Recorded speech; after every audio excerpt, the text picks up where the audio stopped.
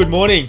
Morning, everyone. How are we? Well, welcome back to Two Peas and a Pod. And some coffee. And some coffee. These little cool cups Thanks, Nello's Narelle. brought. Thanks, Narelle. Thank you, Narelle. We're looking at the Bible today, Nello. Got Yes, some we questions from the talk on Sunday. And some really, really good questions have actually come looking in. at the nature of the Bible. Yeah. Now, I've noticed, Brian, are what's you happening? wearing the same top as last week? Nello thought I was wearing the same top, but I'm not. Actually, he is. Is that your favourite checkered shirt? I only got one shirt. I've got the one shirt, but I've got 3 copies of it. There you go. There you go. There you go. Wow. Let's You're brutal. get to the question, shall we? Yes, mate. Yeah. I think these questions are pearlers. So here's the question. First question, Alo. What should Christians think about additional books like 2 Maccabees? Yeah. These are found in Roman Catholic Bibles. Yeah. But they're actually not in our Bibles. Yeah. So what do you think? So Additional what most people mightn't know, and we have a little face in the Hello. background there. Hello, sweetie. What most people mightn't know is that in a Roman Catholic Bible, they have a whole heap of books in between the Old and New Testament. Yeah. Now, the Old and New Testaments, they were kind of pretty well set in stone as being part of the Bible. But after the Reformation, the Roman Catholic Church wanted to add a whole heap of books in between the Old and the New Testament. And they did that for lots and lots of reasons. Yeah. So basically, they are helpful books. Yeah. They're historical books, Yeah. but they are not part of the scriptures. They're not inspired by God. Yeah. And the reason we know that is that every book we have in the New Testament outside the Gospels, right? So Matthew, Mark, Luke, and John. So the Gospels, Matthew, Mark, Luke, and John, and every other book of the New Testament references at least once every other book in the Old Testament, right? When you say every other, do you mean... Like Genesis all the way through to Malachi. Yeah. None of the books in the Apocrypha, which is a section that the Roman Catholics add, are ever quoted or referenced in the New Testament. Is that right? Yeah. So what we're saying is that none of the New Testament writers ever looked back on these books, like 2 Maccabees and others, as ever being part of the Old Testament. And so the Reformers didn't include them. Yeah, okay. Yeah. Wow. So they're good historical books, right? They add some history. Yeah. They add some background, but they are not part of the Word of God Yep. that the New Testament authors ever thought of. Yeah. So I guess how we treat them then is Historical books, good but not historical part of books, good, worth reading. Yeah, So- they're okay. Yeah, they're okay. Yeah, look, I don't think you get much out of them. Yeah, okay. But they're not they're not the inspired words of God. Not even close. Yeah. And that goes for the same for a whole heap of books and letters that were written after the New Testament. So there are letters like the Gospel of Thomas and others. Yeah. They were never included in the New Testament because the stuff that they write about just doesn't seem to marry up with the books that we know are part of the New Testament. So Matthew, Mark, Luke, and John, we know that they were always part of the New Testament, but then there are these other Gospels and letters, and they just don't seem to marry up with it, and so they were never included. Yeah. Just on top of that. Yeah, sure, mate. With slightly different question, but Yeah, you have this habit of asking questions that are never sent to ask me. the questions. So Jesus, he quotes, I think in Luke 24, I think 44. Maybe I'll open up. Yeah. Yeah. So this is after Jesus has he's died, he's resurrected, Yeah. and now he's appeared to his disciples. Yes. And he said to them, so Jesus, this is what I told you, disciples, while I was with you. Everything must be fulfilled that is written about me in the law of Moses, Yes. the prophets, Yes. and the Psalms. Yes. So when Jesus says that, I guess my question is, the law of Moses, the prophets, and the Psalms, that's all the Old Testament. Yeah, Is that what he's so saying? So that's a shorthand way Yeah. I of, just wanted to of clarify referencing the Old Testament. Yeah, Right? gotcha. So the Old Testament was often broken up into the law, or what we would know as the Torah. Torah. Right? Yeah, first so 5 the law, books. first 5 books. Then the prophets. Yeah. and then the Psalms, or sometimes it'll also say the writings. Right. Yeah. Right, Okay. and they're the kind of the poetic books. Yeah. So that's the that's Jesus's way of saying the entirety of the Old Testament is true, and it's true. Word of God. It's God's word, Yeah. and the Apocrypha are those books that are written in between the last kind of kingdom falls in Malachi, and then John the Baptist coming on the scene, which is the beginning of the New Testament. Yeah. There's that kind of in-between period. I think it's about 400 years. Yeah. Right?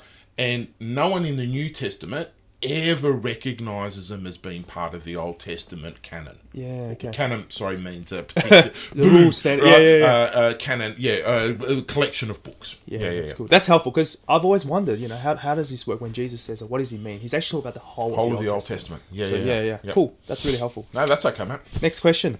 Can we be confident that our English Bibles, so what we have with us, are infallible and inerrant? Or is it just the original scriptures, the original manuscripts? Yeah, okay. So there are a couple of technical words in there that are probably helpful to define for us to define. Okay, so the first word, which is not there, but probably worth defining, is inspired. Yeah. Right? So we would say that the Bible is the inspired word of God. Yeah. And what we mean by that is not kind of inspired in the way that Mozart was inspired. Right? And he had these things in his mind and he wrote them, right? No. And it's probably helpful to go to 2 Timothy 3:16 and 17. Do you want to read that for us? I'll get my copy. All scripture is God-breathed and is useful for teaching, rebuking, correcting, and training in righteousness, so that the man of God may be thoroughly equipped for every good word. Deed. Yep. So that word, God breathed, in some translations is inspired. It's been translated as inspired. Yeah. So the New Testament writers, it's not as if they were sitting there and they had, or any of the writers in the Bible, had these kinds of thoughts, this would be a really good thing to say, and then wrote it down. So it's not inspired in that sense. Yeah. They are the very words of God given, right? They're God-breathed, right?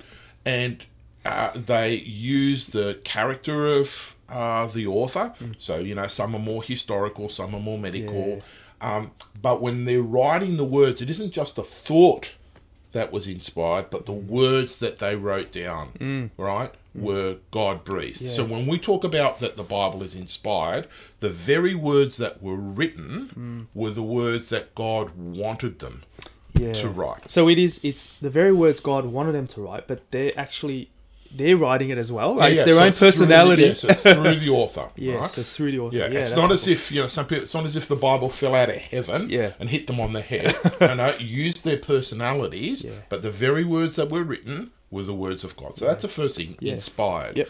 The second word that I think our questioner asked is infallible. So what does that word mean? It means that what the Bible teaches is true. Right? It's not going to fail. It's infallible. Right? So what it teaches is true. What it instructs us in is right. It is teaching the truth about faith and life. Okay? Now, you can't go to the Bible and find true teachings about physics. Right? It wasn't you don't treat it like that. Yeah, it's not treated. It's not. It doesn't say that it's the only truth about everything, right? But about what it teaches, it is true. And so in our tradition, we would say that the Bible is the final authority on faith and life, right? What we are to believe and how we are to live. And so in that sense, even when it says stuff that we don't like or isn't popular, it's true. Yeah. It's infallible. Yeah. It's infallible. Yeah. And then the last word, I think, is he said, inerrant. That's it. That means it contains no errors. And what that means is that not only is in what it's saying truthful, right, but the manuscript itself... The original manuscript? We'll get to that. The manuscript itself had no errors in it. Yeah. So no spelling errors, no factual errors about it, okay? Inspired, infallible, inerrant. Now, the question asks... Great question. Are our English Bibles infallible, right, That's the ESV, isn't it? This is Holman.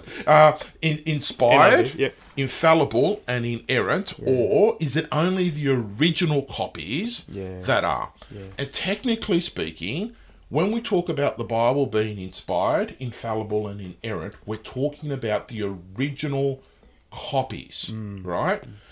They were the ones who were inspired. So, for example, when Peter's writing 1 Peter, what he's writing is inspired, infallible, and inerrant. But he didn't write the copy I've got in my hand. That came off a printing press, right? So we're referring to the original copies are inspired, infallible, and inerrant. Yep.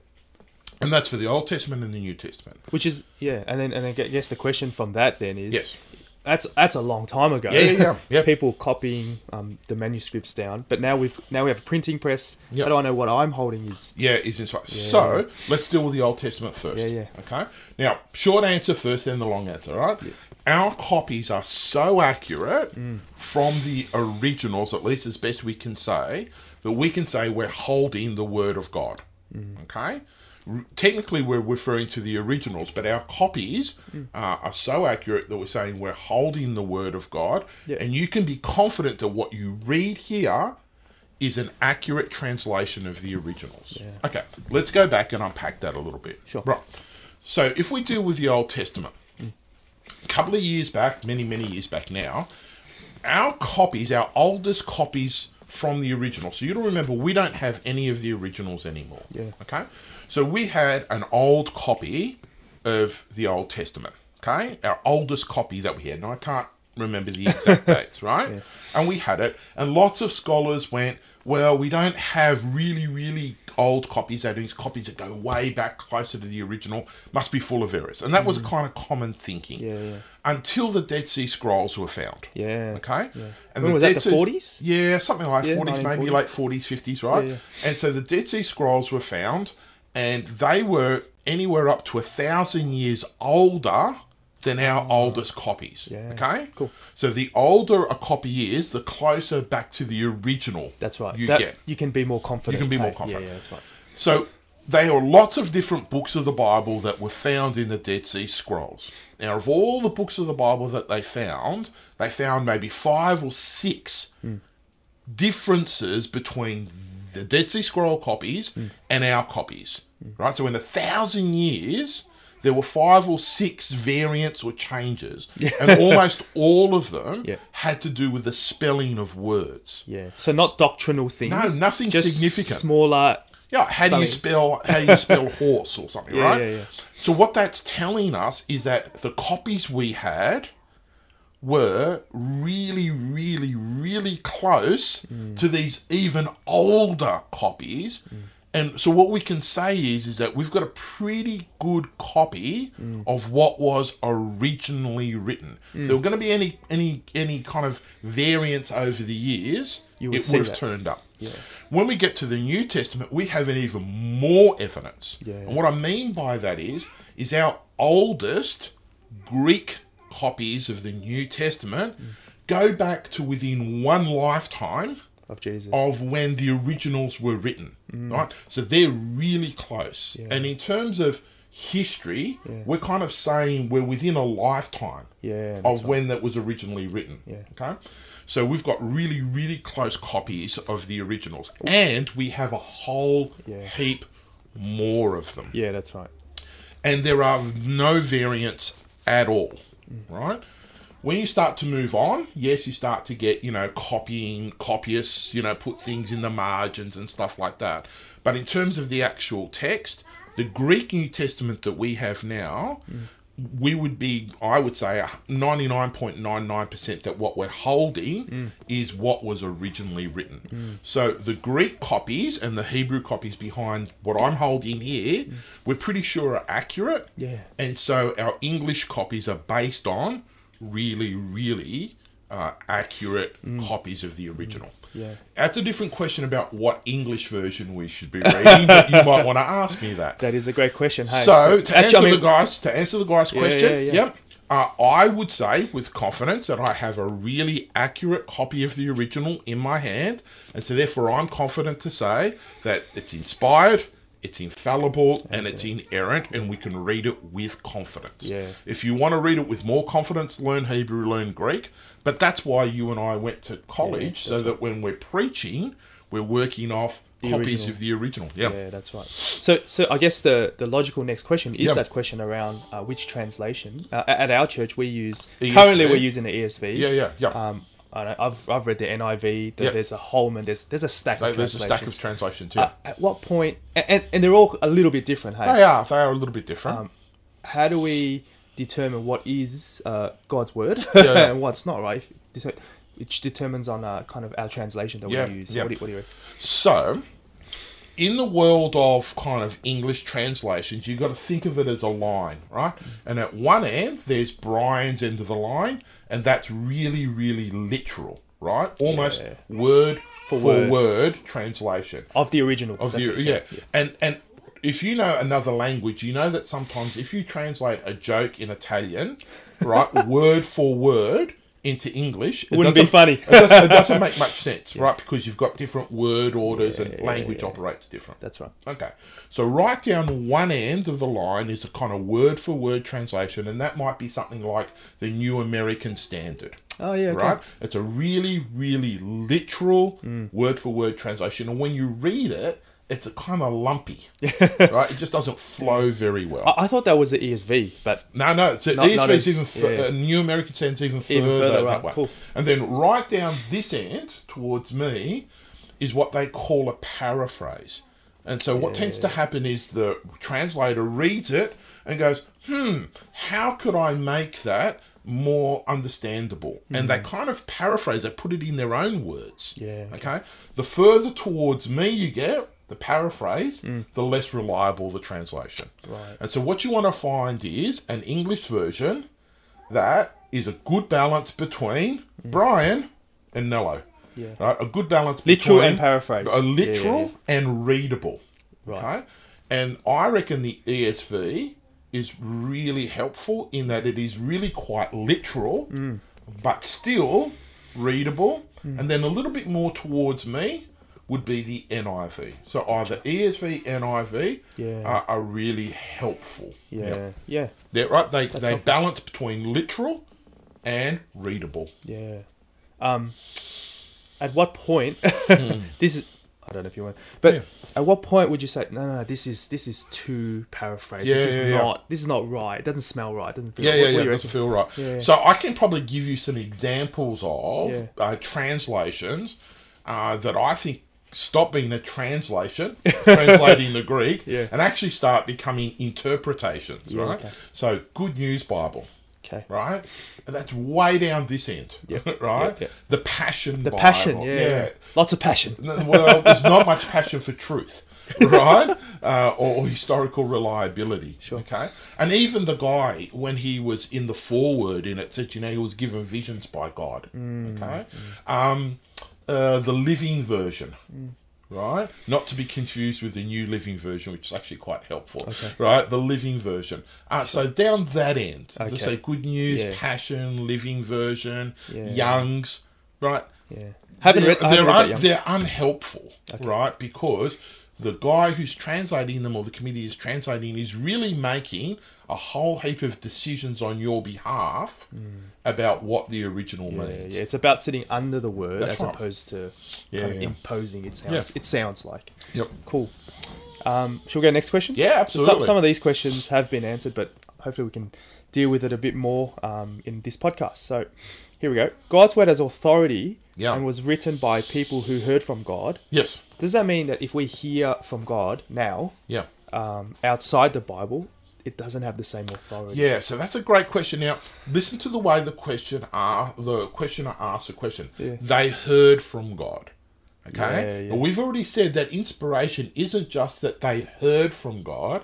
God gave them the words to speak. Yeah. Okay? So it's not as if, Luke is sitting there going, ooh, I hear something. Maybe I ate too many magic mushrooms or something, right? No. God gave him the words to speak. Used his personality, right? So it's different. And he did investigating. And he did investigating, did a whole heap of things, right?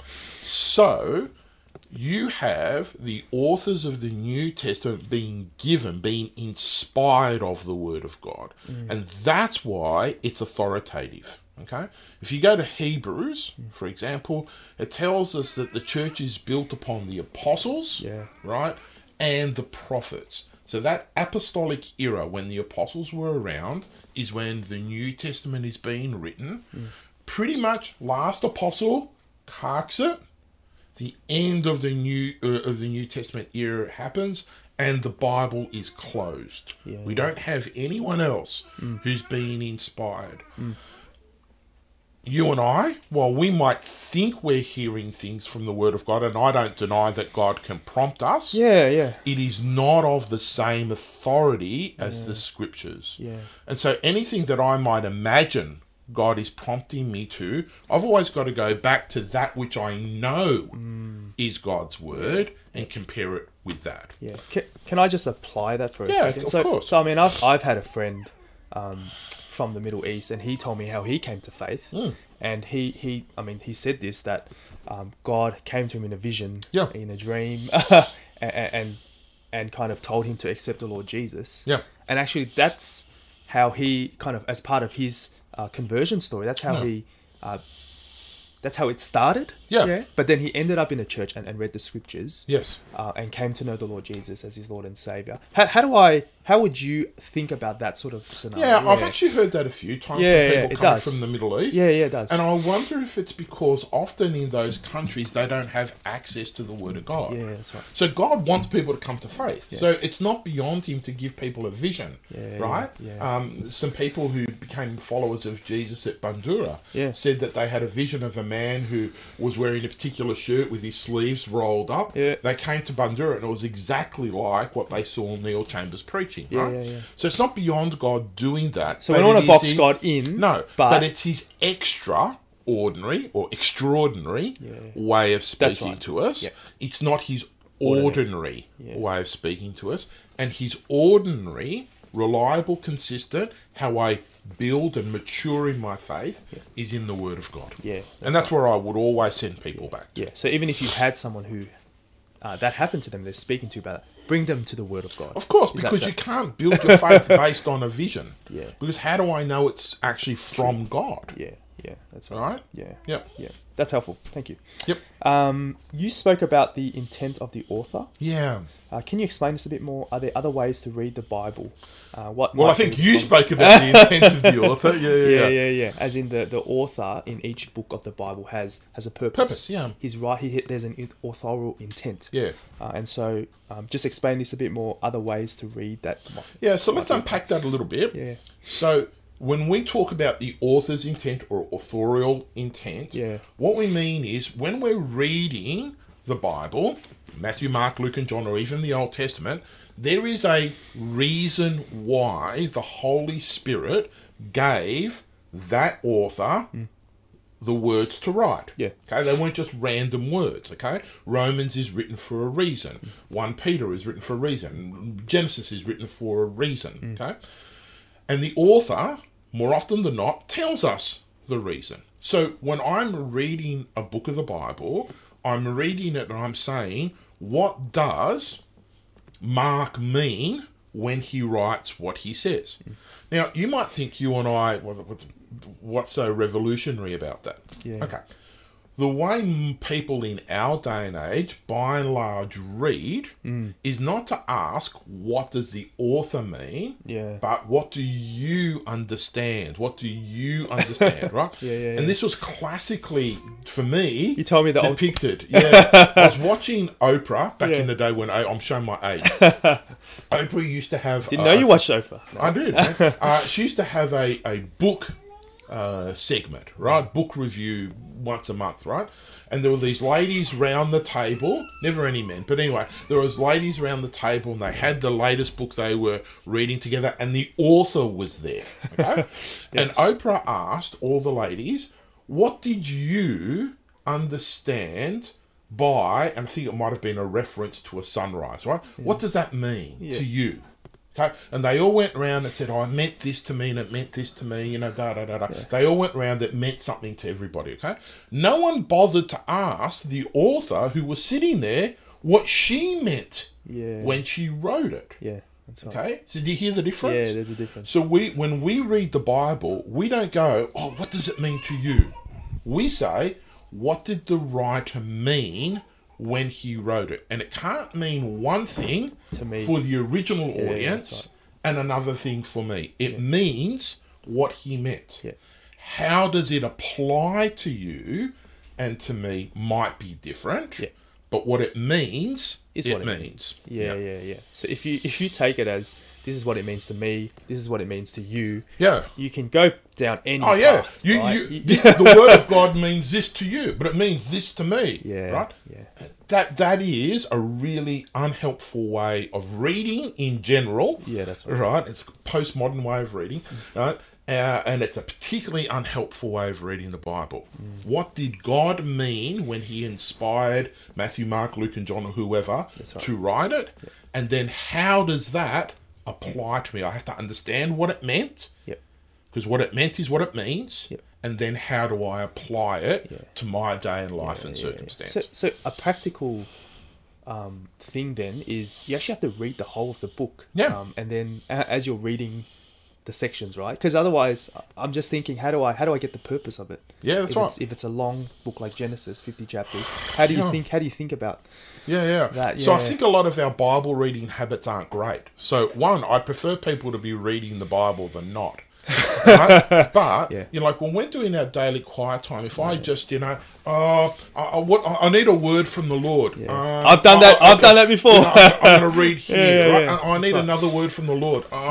That's just not how the Bible operates. Okay, we need to get into the habit, the discipline of reading books from beginning to end, and understand. It's how we would read any book. Start at the beginning of a book, work your way through it, understand the author's intent. Yeah, so it's reading it like you would normally read a book, looking at words and phrases and all that sort of. That's right. Yeah, and we don't trust ourselves. We don't back ourselves enough in that, and it is a spiritual enterprise, so do it prayerfully, right? Yeah, that's right. I don't have anything particularly against reading guides, where an author will say a whole heap of stuff, try and focus your mind on a spiritual truth and then give you a couple of verses. Like, I'd prefer you doing that than nothing. Yeah. But a more helpful way, if you're going to use a reading guide, is something that takes you through a book of the Bible and asks you questions to think through about the text and then how to apply it. Yeah. So that kind of, those devotional books that you get where there's a little devotional couple of chapters, it may or may not be connected to the verse. Yeah. Right? Yeah. It's okay, but it's not great. Yeah. Great. Thanks for that, Noah. Last question. Yeah, sure. So 2 Timothy 15 and 16. Yeah. It's referring to that passage. Yeah. You can have a read. But are there more purposes to the Bible than those two verses? Yeah. So let's read it again. I'll get you to read it again for me, please. I'm just using a slightly different version. And how from infancy you have known the Holy Scriptures, which are able to make you wise for salvation through faith in Christ Jesus. All Scripture is God-breathed and is useful for teaching, rebuking, correcting, and training in righteousness, so that the man of God may be thoroughly equipped for every good work. Yeah. So the purpose is there. Is there more than what's there? Yeah. So it's interesting. If you have a look at verse 15, Paul's writing to Timothy. He says, you know that from when you were a little kid, you knew the sacred scriptures. Now, the sacred scriptures or sacred text he's referring to is the Old Testament. Yeah. Right? Yeah. And it had a purpose, which are able to make you wise for salvation. So that is, the Old Testament is able to make you smart, right? Give you the heads up, right? About how to get right with God, right? So that's one of the purposes of the Old Testament, right? We'll get to other purposes. Right? And that's a key purpose. That is the key purpose. For all people, because we don't know God. Right? Yeah. Jesus goes and make disciples of all nations. So people don't know the Lord Jesus. No. So if you want people to know Jesus, right, get them to read their Bible. So the Old Testament makes you smart for how to get right with God. But look at what it says. Sure. Through faith in Jesus.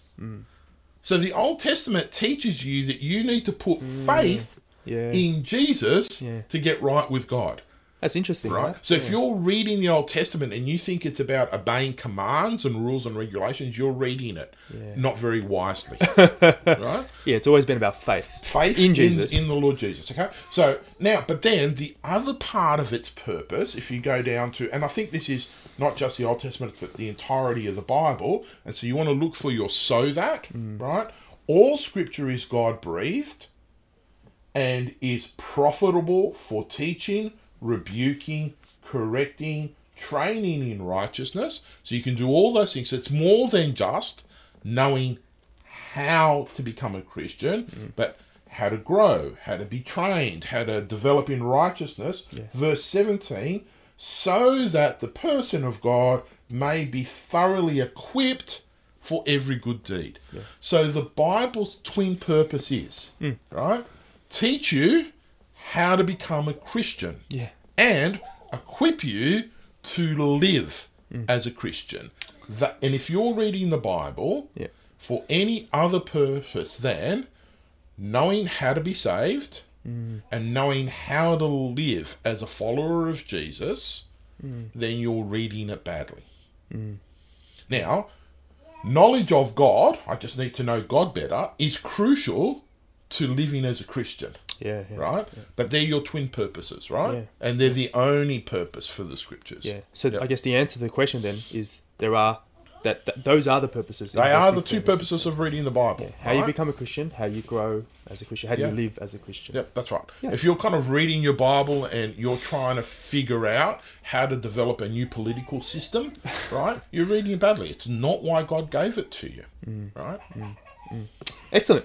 All right. Thanks for the questions, guys. Thanks for the podcast. Thank you. Thanks for answering the questions, and hope to see you again soon. Yeah, we'll see you next week. We're starting Exodus. That's right. Next week, so we'll have questions around Exodus 1, and I will try and wear a different shirt. Thanks, Nala. I'd appreciate that. No, just kidding. Catch ya.